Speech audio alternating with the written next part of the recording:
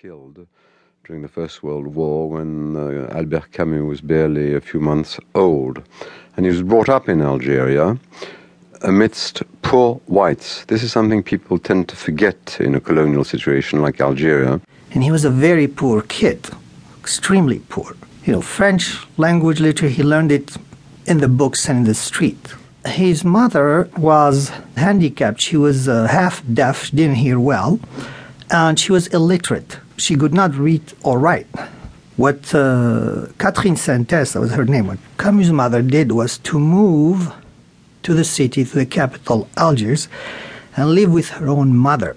And she worked as a maid. She cleaned houses when she could find a job, and barely made ends meet. I mean, they were extremely poor. This is remarkable, what you're saying. I mean, Camus grew up in poverty. His only remaining parent was illiterate, and he ended up becoming one of the 20th century's great writers. I mean, it's an amazing story. Yes, and you add to that as a kid he was ill. At 17, he had tuberculosis, what's called the illness of the poor, because the apartment they lived in had no running water, no heat, no furniture. 17, he has tuberculosis, and he gets scared he's going to die.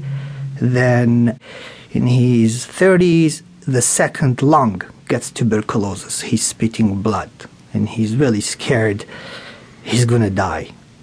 So this was an issue for him throughout his life. I mean, the fear of dying from tuberculosis. Absolutely, and this is where it leads to his philosophy of the absurd. Somebody who loves life, who lived passionately, is condemned by tuberculosis, maybe to die tomorrow. Plus, he's a bad boy, chain-smoked cigarette. He also played soccer, played as a goalie. He had all the paradoxes of life. As he said, he loved life, lived it passionately. He moved to France in 1940 for the first time at the beginning of the war, and he worked as a technician on a Paris daily called Paris Soir. But more important than that, that's when he wrote his world-famous novel, The Stranger. Well, let's talk for a minute about those early books that first made his name, The Stranger, his novel, and The Myth of Sisyphus. The phrase, the philosophy of the absurd, was associated with Camus during this period. How would you describe his philosophical orientation in those early years? Well, I would say that Camus is not really a philosopher, although he's a moralist. He's a man who is looking for a rule of living. I mean, the basic assumption is that if God does not exist, in Camus' terms, how should one live? The Stranger was published in 1942 during the Second World War while Camus lived in Nazi-occupied Paris. That's where he developed his philosophy of the absurd, the idea that human existence has no underlying purpose. The narrator of The Stranger is a French-Algerian named Meursault, who's emotionally detached, even at the news of his mother's death. Here's a recording of Camus reading the very beginning of the novel. Aujourd'hui, maman est morte. Ou peut-être hier, je ne sais pas. J'ai reçu un télégramme de l'asile. Mère décédée, enterrement demain, sentiment distingué. Cela ne veut rien dire, c'était peut-être hier. Mother died today, or maybe yesterday. I can't be sure. The telegram from the home says, "Your mother passed away. Funeral tomorrow. Deep sympathy." Which leaves the matter doubtful. It could have been yesterday. The home for aged persons is at Marengo, some 50 miles from Algiers. With the 2 o'clock bus, I should get there well before nightfall.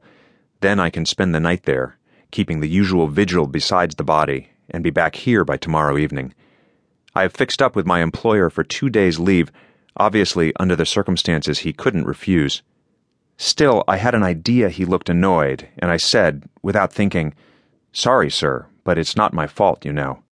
The Stranger became an international sensation, but it's always been dogged by controversy. Meursault has a run-in with a man on an Algerian beach, identified in the book only as the Arab, who pulls out a knife. Meursault shoots the man and then fires 4 more shots into his dead body. He never tells us how he feels about the crime, only that it didn't seem to matter whether or not he fired those shots. For some critics, Camus' refusal to name the victim, to call him only the Arab, revealed Camus' own prejudice against Algerian Muslims. It even inspired the famous song Killing an Arab by the British band The Cure.